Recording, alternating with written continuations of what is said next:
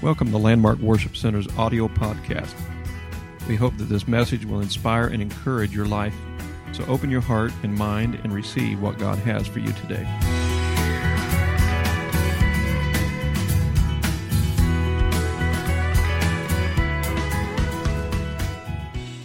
But thank you so much for allowing me to preach here today. I'll tell you, it's an honor to stand here. I go back and I think about probably one of the first memories I have as a child, and it goes back to that old building. And I was probably 3, maybe 4 years old, and we had a Saturday night prayer meeting. And I remember, Sister Pam, I remember Mom and Dad. We were there. We opened the doors. We closed the doors.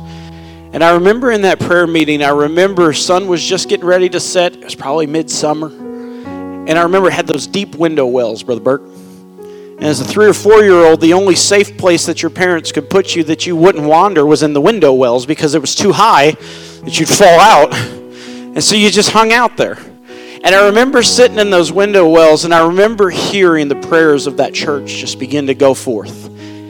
And one of the fondest memories I have as a child is going back to that place in that window well, thanking God every day of my life that's one of the memories I start my life with. That I was able to be raised in the house of God, that I was able to have a love for the house of God and for prayer and for the Word. I thank God for it, because without that, I wouldn't be standing here today.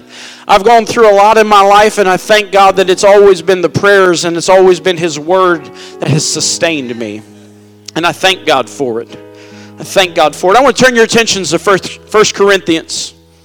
1 Corinthians chapter 1, and beginning at verse number 21. It's a familiar passage to some, but Paul's writing here to the church in Corinth. And in verse 21 he says, "For since in the wisdom of God the world through its wisdom did not know Him, God was pleased through the foolishness of what was preached to save those who believe. Jews demand signs and Greeks look for wisdom, but we preach Jesus crucified. A stumbling block to Jews and foolishness to the Gentiles, but those whom God has called, both Jews and Greeks, Christ the power of God and the wisdom of God. For the foolishness of God is wiser than human wisdom, and the weakness of God is stronger than human strength." Paul said it doesn't make sense to the Jews. He said, and to the Greeks or the Gentiles, he said, it seems almost foolishness. He said, but nonetheless, he said, we preach Jesus. He said, even when nobody else understands it, he said, because to those who are called, and the Word of God says many are called, so he said that there's still that call going forth to the world around him, and he said, so nonetheless, he said, it may not make sense to you now, he said, but when you recognize who Jesus is, he said, we preach Jesus. We don't do anything else. He said, we don't have gimmicks. We don't have anything else to offer you. The only thing I have to you is we preach Jesus. Because that's all I need. That's all I need. If you would lift your hands with me. God, I thank you, Lord, for what you're already doing in this place today. God, your presence is so strong here today. God, so I'm asking, Lord, that you would help me to disappear today, God, and that your presence would shine forth. God, let every word that's spoken today, I pray, Father, let it be according to your will. God, I need you to move in this place today, God, not on my own behalf, but God, I'm asking that you would do it today. God, that you would have your will accomplished in this place. Lord, we thank you, God, for what you're going to accomplish in this place today. God, let every heart and mind be open to receive what you have for them today, and we will give you all the glory and the honor for it. In the name of Jesus we pray. Amen, amen. Clap your hands as you are seated today.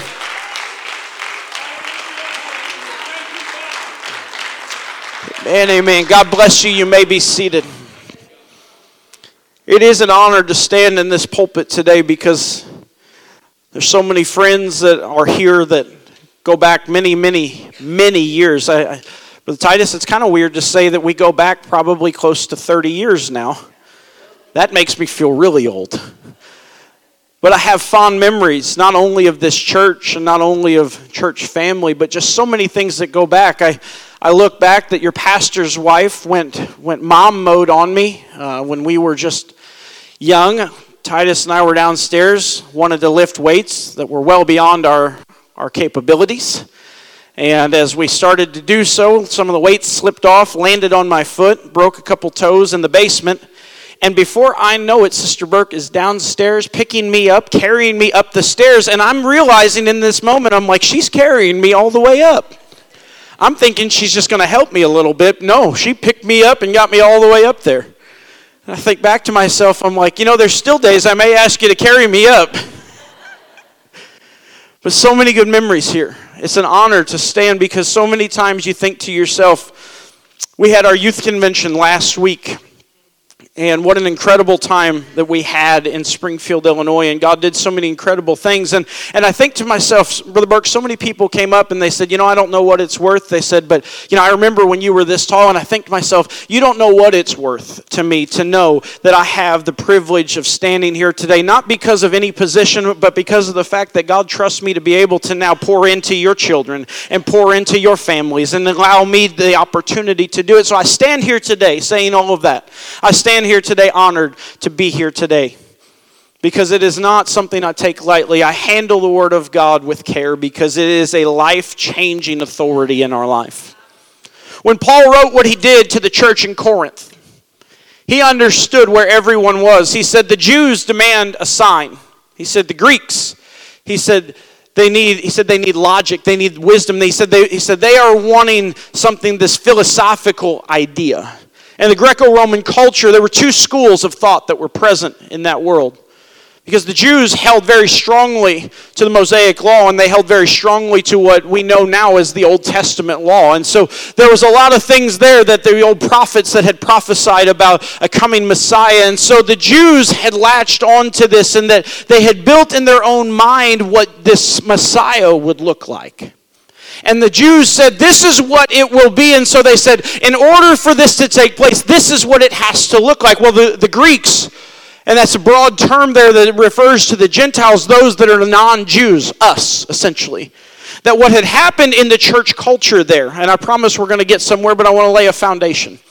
What had happened in the church culture amongst the Gentiles is that they had taken the spirituality of the Jews, but then they also took the philosophy of the world, and they started to blend them together to try to make it more palatable for everyone else around them.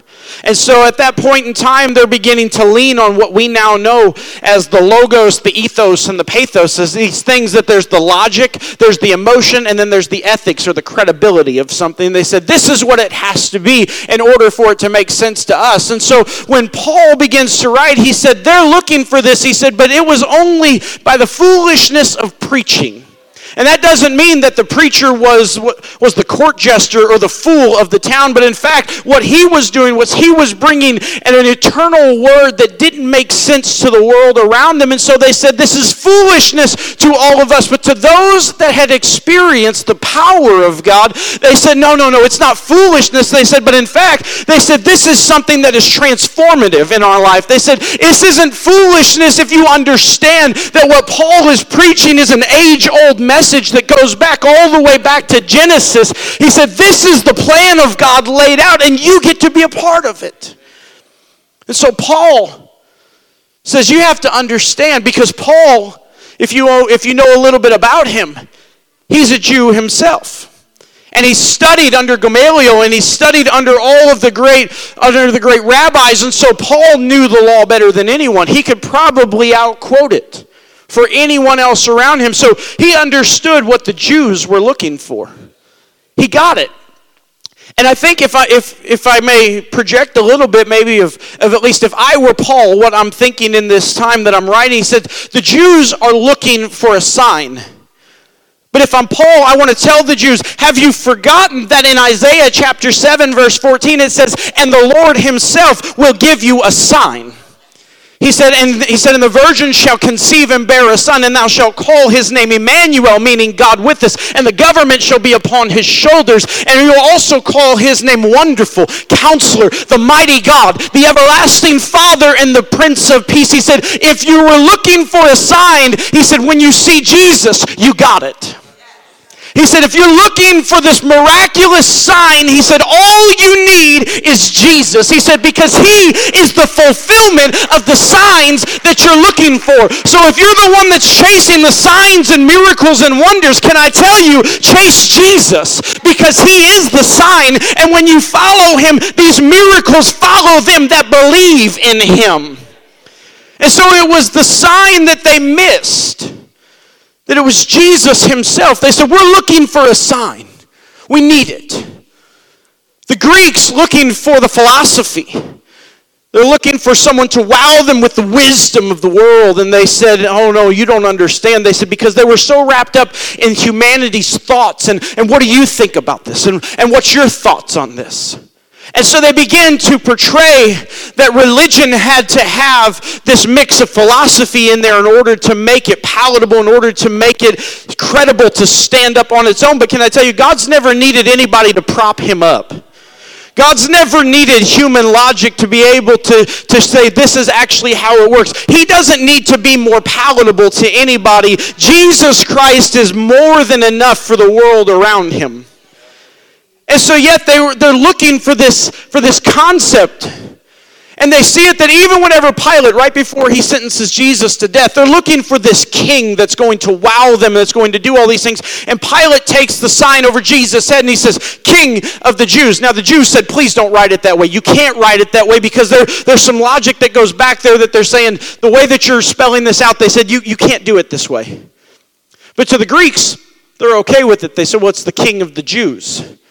Not my king, because my king wouldn't die on a cross. That doesn't make sense. My king wouldn't stand for the mocking and the jeering of him. My king wouldn't take stripes upon his back. My king wouldn't allow the guards to nail him to the cross and allow him to be smitten across the face and his beard plucked out. My king wouldn't allow that to happen. But what they missed is that Paul later writes to Timothy, he said, this is the one. He said, that Jesus right there, he said, he is the king above all kings. Revelation, John writes about it, and he says that he's coming. He said, and on his robe is written King of kings and Lord of lords. He said, you see, the Jesus that's coming back to this world, that's going to rapture his church out of here, he said, he was the king that the Greeks missed. And so it didn't make sense. It didn't make sense to them, because they said, no, they said, when you stop and think about the wisdom of the world, they said, Jesus doesn't line up with the wisdom of the world.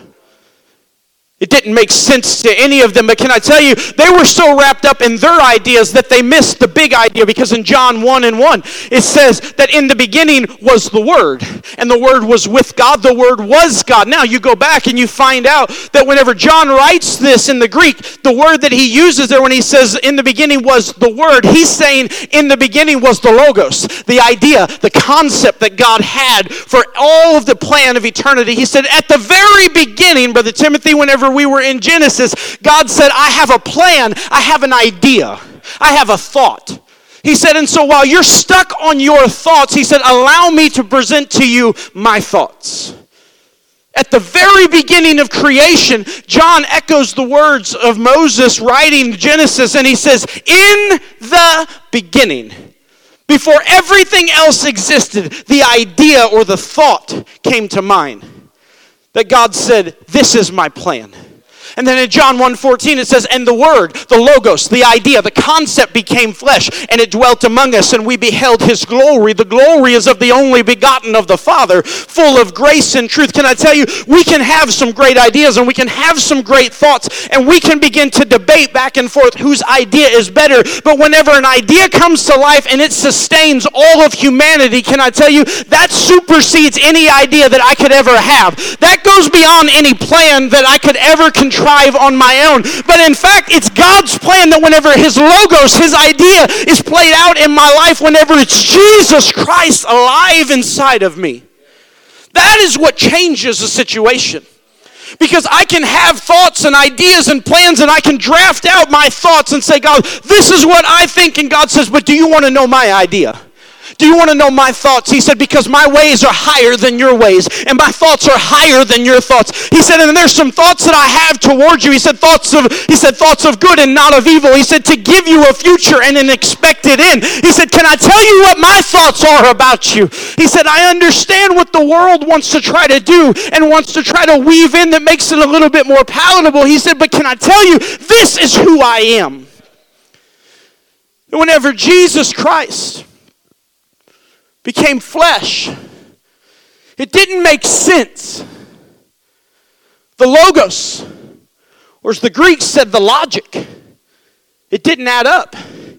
Because this Jesus that was being preached was supposed to be, if he really is God manifest in the flesh, justified in the spirit, seen of angels, if it's that God, why would God put on flesh like you and I? And why would he allow himself to be tortured on a cross? Why would he allow the guards to just continuously beat him mercilessly until his back is in ribbons? Why would he allow them to do this? It doesn't make sense that this Jesus would allow this to happen. That doesn't make sense to me. And when you talk about the ethos, the emotion, well, it's the love of God that compelled him to do it. It's the love that he had that drew him so far away from humanity that he said, you know what? He said, even though it's going to hurt and even though I don't like how it feels, he said, it's the love that I have for you. He said, and it's that love that drew me in so far all the way from heaven. It was love that drew him from heaven all the way down to earth. That he said, I loved you enough. He said that I allowed myself, he said, to get into the emotion of what you feel and what you think. That's why Hebrews says we have a high priest that can be touched with the feelings of our infirmities. He said, because he's been tempted in every point like as we are. He said, I allowed myself, he said, I wanted to feel what you feel in the middle of the night whenever depression and anxiety begins to walk into the room. I want to feel what you feel whenever you have that lost loved one that you continuously pray for. He said, I want to feel what you feel when it's frustration and hurt and anxiety and depression and overwhelming feelings. He said, I want to feel what you feel. So it doesn't make sense that this king, this Messiah would do this. Because this isn't the God that was preached in the Old Testament. He was a God that was so far removed. But can I tell you, you go back and you find out that same God that was preached in the Old Testament is still the same God that was preached in the New Testament, because all the way back, his grace and mercy still flowed all the way through. We live in the era of grace, but grace was always a part of who he was. Love was always a part of who he was.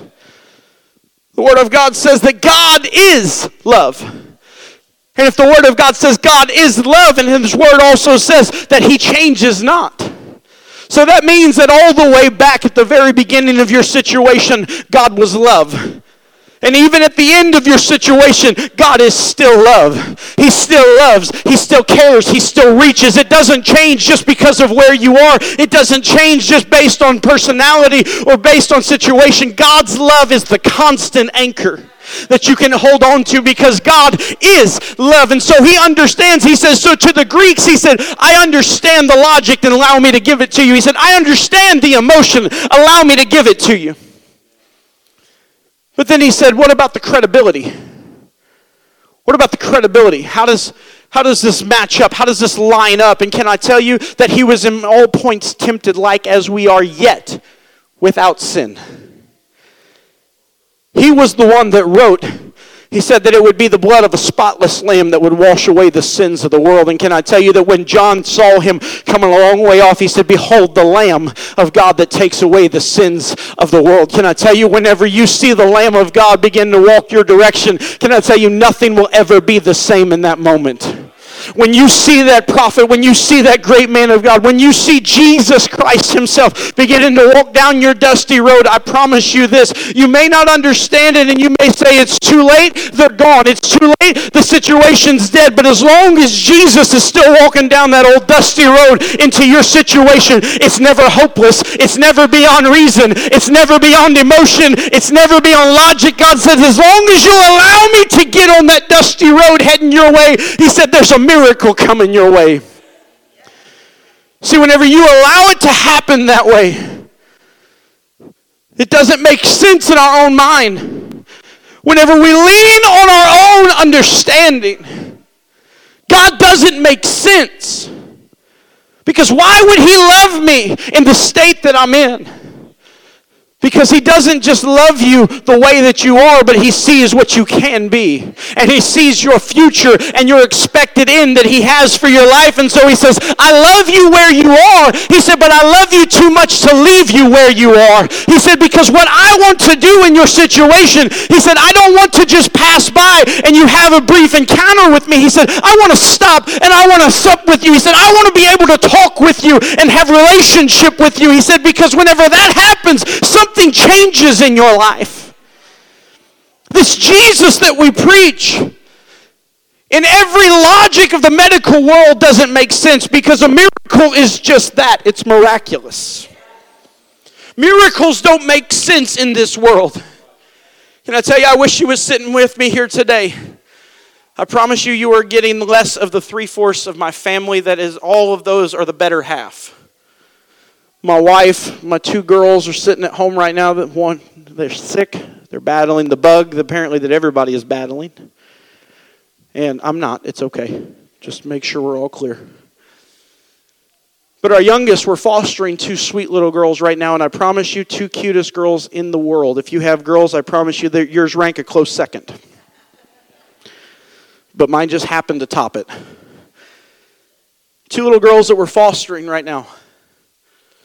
We prayed a long time that God would allow us to be in a place that we could be a benefit. God would allow us to have children, but also we wanted to be a benefit for the kingdom of God. And so God, in His wisdom and knowledge, didn't allow us to have children biologically. And can I tell you, the medical science didn't add up, because we went and got tested. We went through everything. We went through all of the treatments. We did everything we were supposed to do. And the doctors came back. They sat there in the room with us and they said, you're both perfectly healthy.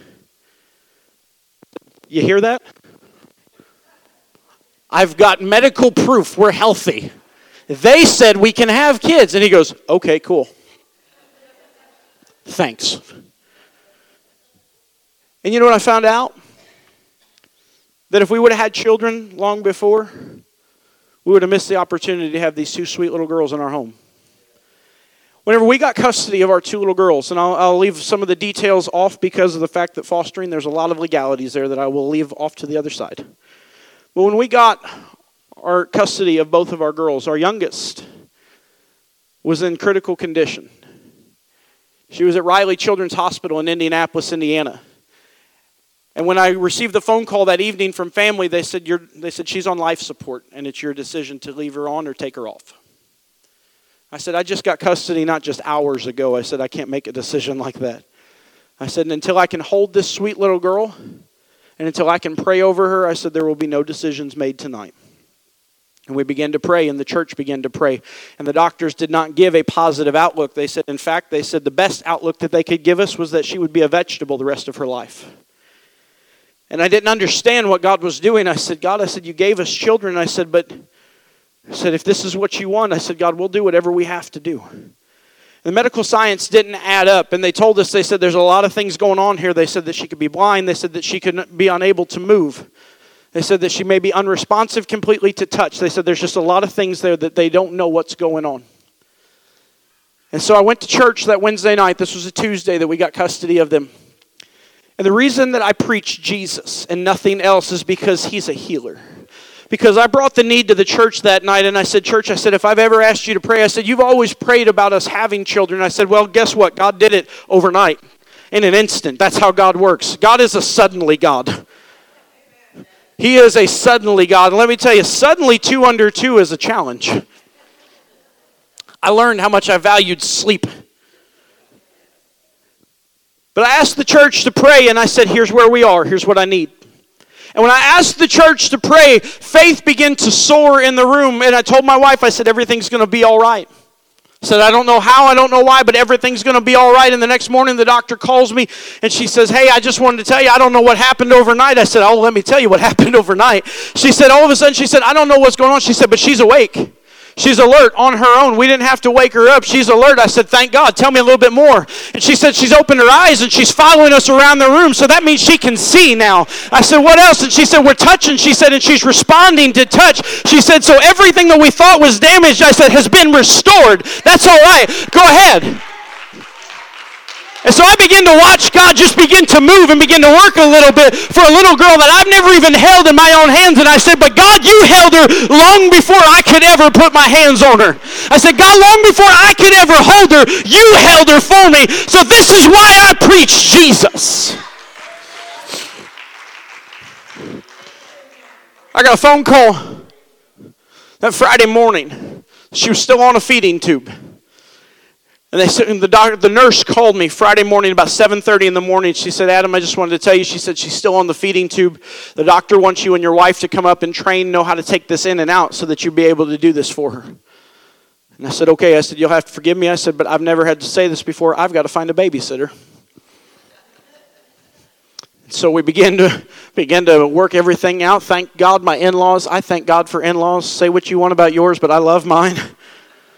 They showed up and they said, we'll stay with your oldest. They said, you go on, you get to Indianapolis. Before we can even pack up the car or do anything else, the doctor calls me. And whenever I got off the phone with the nurse, I stood there in my bedroom and I just said, God, I didn't have this soaring faith in this moment because even though he had done some great things, I said, God, you've never stopped short before. I said, don't start now on my little girl. I said, I need you to go the whole way if you can do it. And so we began to get all of our things together, and it was just a couple hours later, the doctor calls me, and she says, is this Adam? I said, it is. She said, I wanted to talk to you about your little girl. I said, well, the nurse just called me a little bit ago. She said, I don't know what she told you. She said, but I'm looking over her medical chart here. I said, okay. She said, I don't show any signs of neurological issues. She said, I don't show any vision impairment. She said, I don't show any physiological issues responding to touch or immobility. She said, Adam, she said, this little girl looks like she's in great shape. And I said, what about the feeding tube? She goes, Adam, she just finished a bottle on her own. I don't know what happened. I said, let me tell you, in just a couple hours, God walked in the hospital room and God said, what I started, I'm going to finish. See, because what I'm telling you is I preach Jesus because he is still a healer. It wasn't just the Old Testament. It wasn't just back in Bible times. But can I tell you, the God that said, I heal, he still does it today. The God that said that there's healing virtue in his wings, he said, it's still there to cover you today. He said, the power that I exercised way back then, he said, I still speak life today. Even though in your situation you don't understand it, and even though it may not make sense to you, he said, if you'll allow me to do it. He said, allow me to be Jesus in your life. Not just the God that pulls you out of the mess and then you walk away. He said, allow me to be Jesus that walks with you every day. Because the reason Paul said, I preach Jesus, is because he said, he's done too much for me. He said that I've got to tell it all. He said, I've got to tell everybody. I've got to tell everything. He said, he's done so much for me. He said that the only thing I can do is preach Jesus. Because it was just prior verses that Paul told the Corinthian church. He said, I don't come to you with man's wisdom or enticing words. He said, because I don't have it. The only thing Paul could preach was Jesus Christ and him crucified. And can I tell you this? That Jesus that was preached is still the same one today. That changes lives, that breaks chains of addiction. It's still the same Jesus that heals sick bodies. It's still the same Jesus that meets you in the middle of the night and he brings a peace that passes all understanding. It's still the same Jesus that he walks into a hospital room and he raises the dead and he brings them back to life. It's still the same Jesus that in the midst of your trials and in the midst of your circumstance, he said, it's still my love that's pulling and calling you from a long way off. He said, that's who I want to be in your life. His life here on earth was one of the most controversial lives to history to date. The people will argue about the life of Jesus Christ. They want to know, was he just a good man that walked in this earth? Was it one that just, he was around and maybe that there were some good things that happened while he was here? Because the Jesus that was preached, if he really did live, And he healed blinded eyes and he unstopped deaf ears.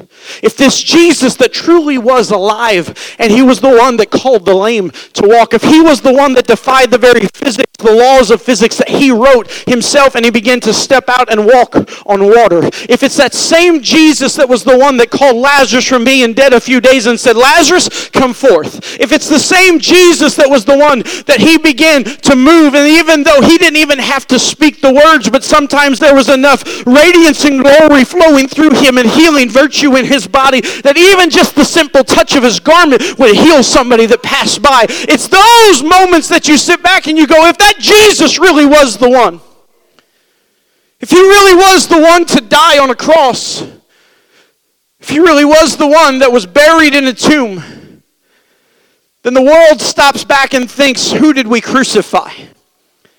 See, because it's easier to associate that we crucified a lunatic. It's easier to say that we crucified just some random prophet that claimed to be God. It's easier to say that we crucified the one that was going to end up turning the world upside down. Well, guess what you did? We crucified the one that was prophesied by great prophets of old that he would come. We are the ones that we crucified. The world crucified this Jesus that healed and restored. It was this Jesus that never did any harm. It was this Jesus that with compassion in his eyes would heal, and that with love in his heart would reach. It was this Jesus that we crucified him. We buried him in a tomb. And then maybe even one of the greater controversies of his life. But 3 days later, he gets up again. Because it was Jesus Christ that said, he said, when I'm dead, he said, I'm not just laying there. He said, but I've got some work to take care of while I'm there. He said, because I'm the only one that can do this. He said that in the midst of death, he said, I will go down and I will conquer death, hell, and the grave. He said that whenever I was dead and gone, he said, everybody else thought the story was over. But in fact, he said, there's just an ellipsis there that says, hang on for the next chapter because there's something greater that's coming. Can I tell you, whenever Jesus Christ died, he left all the hopes of humanity sealed up in a tomb. But can I tell you, on that third day, that stone started to roll away. And the minute that he sat up and his feet hit the floor, all of a sudden, all of hell and the rest of the world knew everything changed on this day. The reason we preach Jesus Christ and him crucified isn't the fact that we stop at the crucifixion, but I preach Jesus, that he conquered death for my life, that he said, no longer does death have the power over you. He said, but in fact, he said, I conquered hell,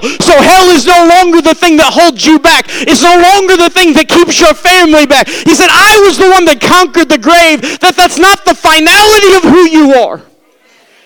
He said, that's who I am.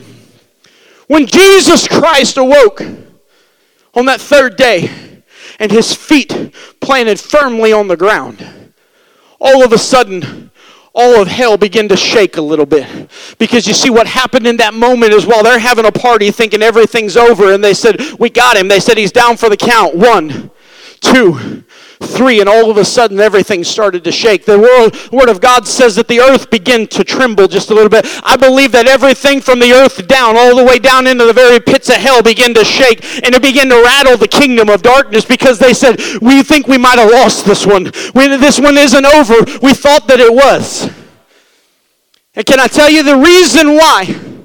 Jesus told Peter, he said, Peter, he said, it's upon this rock that I will build my church. The rock that he was talking about wasn't Peter, but it was the acknowledgement that Peter made. He said, thou art the Christ, the Son of the living God.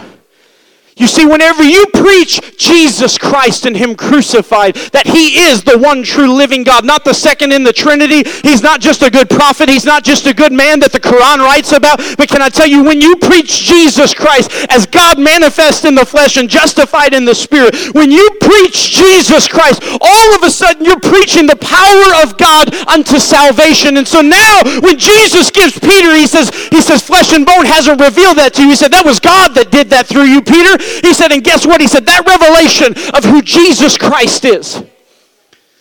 He said, that is what I'll build my church on.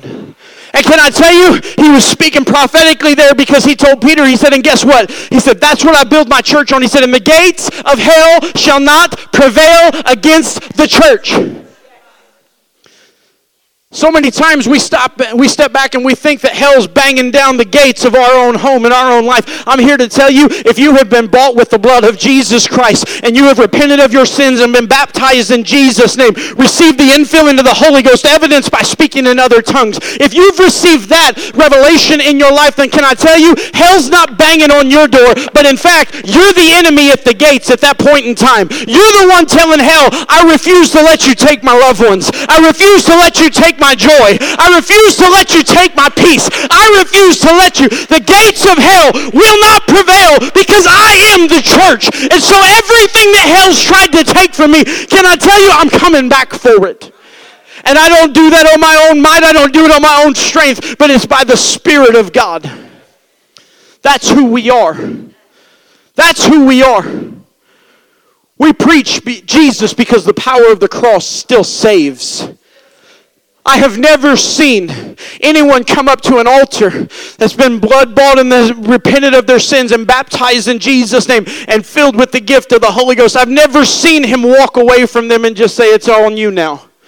But in fact, it still saves from addiction. It still saves from bondage. It still saves from all of the generational curses that try to plague every family. Can I tell you, the power of the cross is that every sin that you've ever battled in your life was nailed to an old rugged tree. And so now no longer it's your battle, but in fact it's one that he's already fought for you. The only thing you need is Jesus Christ and him crucified. You're not fighting on your own. You're not doing this by yourself. But in fact, you have a host of angel armies, and you have the God himself that begins to fight your battles.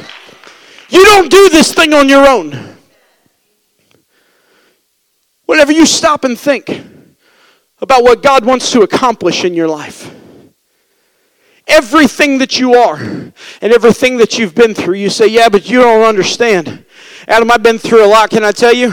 I don't discount what you've been through. And in fact, I pray and I thank God that even in spite of what you've been through, you're here today. I thank God that you have continued to press on, maybe through some difficult circumstances. I thank God that you didn't always understand it, but you know what? You're here today. So no matter what hell tries to tell you, you're here right now in this moment. And so no matter what you have battled through in all of this, can I tell you, Jesus Christ is still enough. Jesus Christ is still enough. And it doesn't matter how many times you come back to him, because can I tell you, his grace is new every morning and his mercies are new every morning. And so every day that I wake up, there's always a plentiful amount of grace and mercy and love that's poured out over my life. Can I tell you that it was God? It was God that said, I gave you me. Not some theophany, not some form of me. He said, but I gave you me. He said, everything that I am. He said, my spirit, because it was that same spirit that raised Christ from the dead is now the same spirit that can dwell inside of you. But all the way back, when that lifeless human body laid in a tomb, that Spirit of God swept into that tomb. And I feel the Holy Ghost moving in here right now.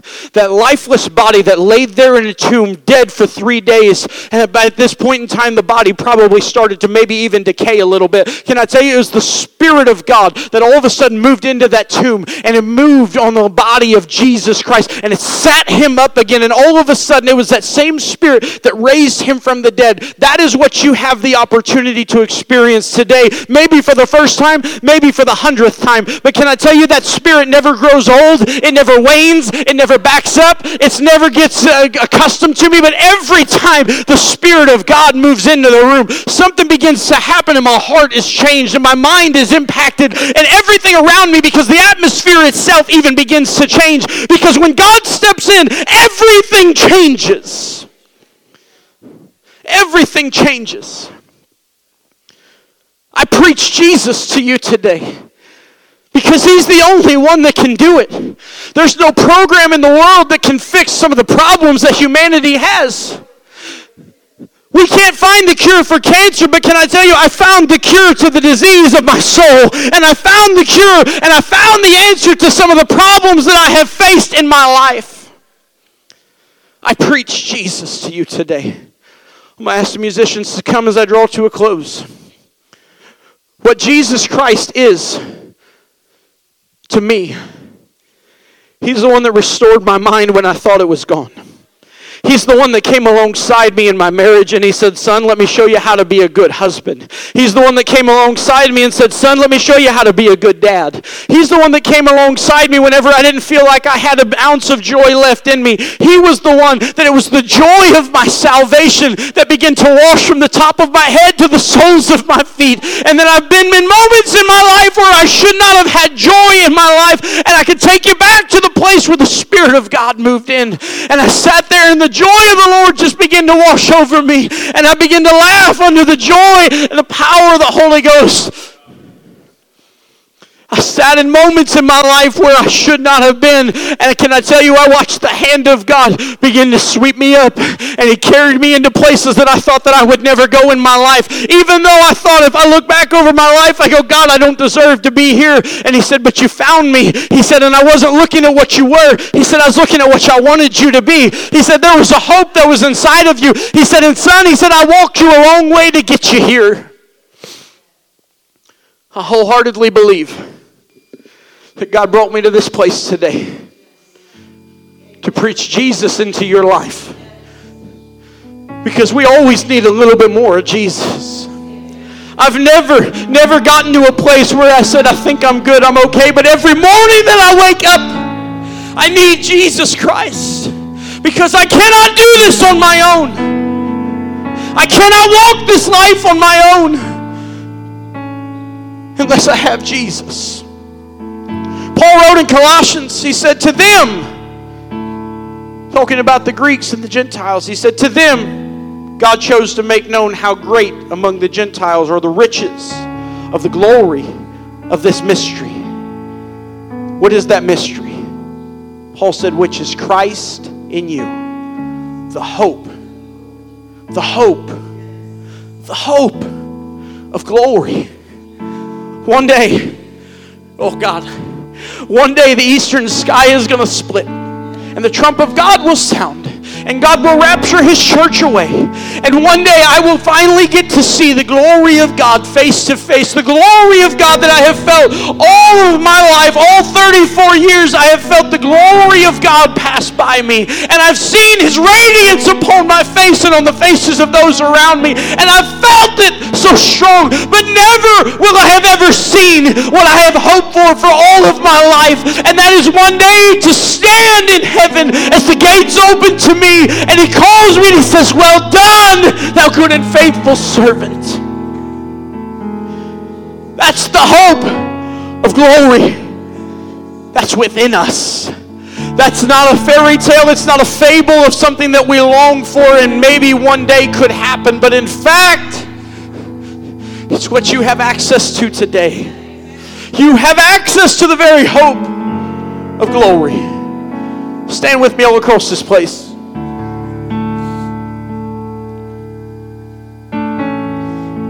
Paul writes in Romans chapter 1. You see, he says, so as much as is in me, he said, I'm ready to preach the gospel to you who are in Rome. And I think if he were writing, he would still say, to you who are in Bethalto. He said, I'm ready to preach the gospel to everyone around me. He said, I'm ready to do this. He said, because I'm not ashamed of the gospel of Jesus Christ, for it is the power of God unto salvation. He said, ready for this? The Jew first, the ones that needed the sign. He said, I didn't forget about them. He said, it still goes back to the Jews. He said, but then also for the Greek, that's us. That's us, those who were grafted into the vine, those that were brought in, even though we may not have been part of the original lineage. God said, I rewrote your story before it ever happened. He said, and I brought you into the fold. He said, so that's why Paul said, I'm eager, I'm ready to preach the gospel. He said, because it's the gospel that's the power of God. The gospel is the death, burial, and resurrection of Jesus Christ. That's why Paul anticipated preaching the gospel. Was because it's the life-changing message that he had seen so many lives transformed and he had watched as so many things had taken place under the power of the gospel. And finally in verse 17 he says, for in it the righteousness of God is revealed from faith to faith. As it is written, The just shall live by faith. And you say, yeah, but you don't understand what I've been through. I don't bring a lot to the table. That's good. Because He's not looking for you to bring a lot. He's looking for you to bring the broken pieces. He's looking for you to bring the hurting heart. He's looking for you to bring the troubled mind. He's looking for you to bring the destitute family. He's looking for you to bring all of the broken pieces together, and you place it in His nail-scarred hands, and you say, this is all I have. But you know what? As long as you have the broken pieces and the faith, what that does is it mends everything back together, and the potter himself begins to refashion everything a part of your life. When you bring the broken pieces to Him, it's faith that's the glue that brings it all back together. And He says you're going to go from faith to faith. He said, because there still may be troubles in your life. He said, but I promise you this. He said, as long as I'm there in the midst of it, He said, we don't have to go through these deep lows and these high highs. He said, but can I tell you, He said, we're going to go from faith to faith, from prophetic word to prophetic word, from anointing to anointing, from revival to restoration. Can I tell you, when you go from faith to faith, everything that God wants to accomplish in your life is hinging on one fact, and it's you saying, God, whatever it is, I'm willing to do it. God, whatever you want in my life, God, I'm bringing it to you today. You see, the power of the gospel is so alive in this room even right now. The presence of God is so strong. As we were worshiping earlier, Brother Burke and I was reluctant to share this. I was standing there. And as I was standing there, I closed my eyes and God began to show me as we're worshiping. He said, there's a host of angel armies. He said, that's standing in this room right now. And He said, they're standing watch that everything that maybe you felt like you were going to battle against, He said, no. He said, I set them at guard for you right now so that you can accomplish what you need to do in this room today. He said, there's no condemnation, there's no fear, there's no doubt. He said, but every one of my angels, He said, are standing guard around this room right now. He said, and I'm standing here at the front, arms open wide. He said, nail-scarred hands and all. He said, if maybe it's been a while or maybe it was just this morning, He said, but I'm inviting you. He said, I want you to come experience me again. He said, because the reason we preach hope is because He is our hope in the midst of a world that's turned upside down. Even though it's healing that I need in my body or in my mind, He said, I am that healing that you need today. So I'm going to ask you, if you would, to begin to come. And what's going to happen is God is going to meet you right here. I promise you don't have to have it all together. You don't have to know all the words, because you know what? There are no right words. There are no wrong words. The only words you need are the words that's inside of you right now. I need you, Jesus. I need you, Jesus. I need you, Jesus. You see, because when you acknowledge your need for Him in your life, what happens is your heart opens up a little bit and your mind is ready to receive what God has for you. The presence and the power of God is moving throughout this room right now. And I believe that God is going to begin to do some things here today. That if you need healing, God says it can happen. If you need deliverance, God said it can happen. If you need hope restored in your life, God says it can happen. He said, because I'm here today. This may be the first time, or it may be the 100th time, but God's moving, and God wants to fill you with His Spirit right now. God wants to do it right now. I believe that God's presence is here in a very mighty way, and God is beginning to minister right now to so many hearts and lives, because what God can do in an instant, God says, if you allow me to do it right now, He said, I will do it. I'm willing to perform it. I'm willing to speak it in your life today. In the name of Jesus, in the name of Jesus. In the name of Jesus.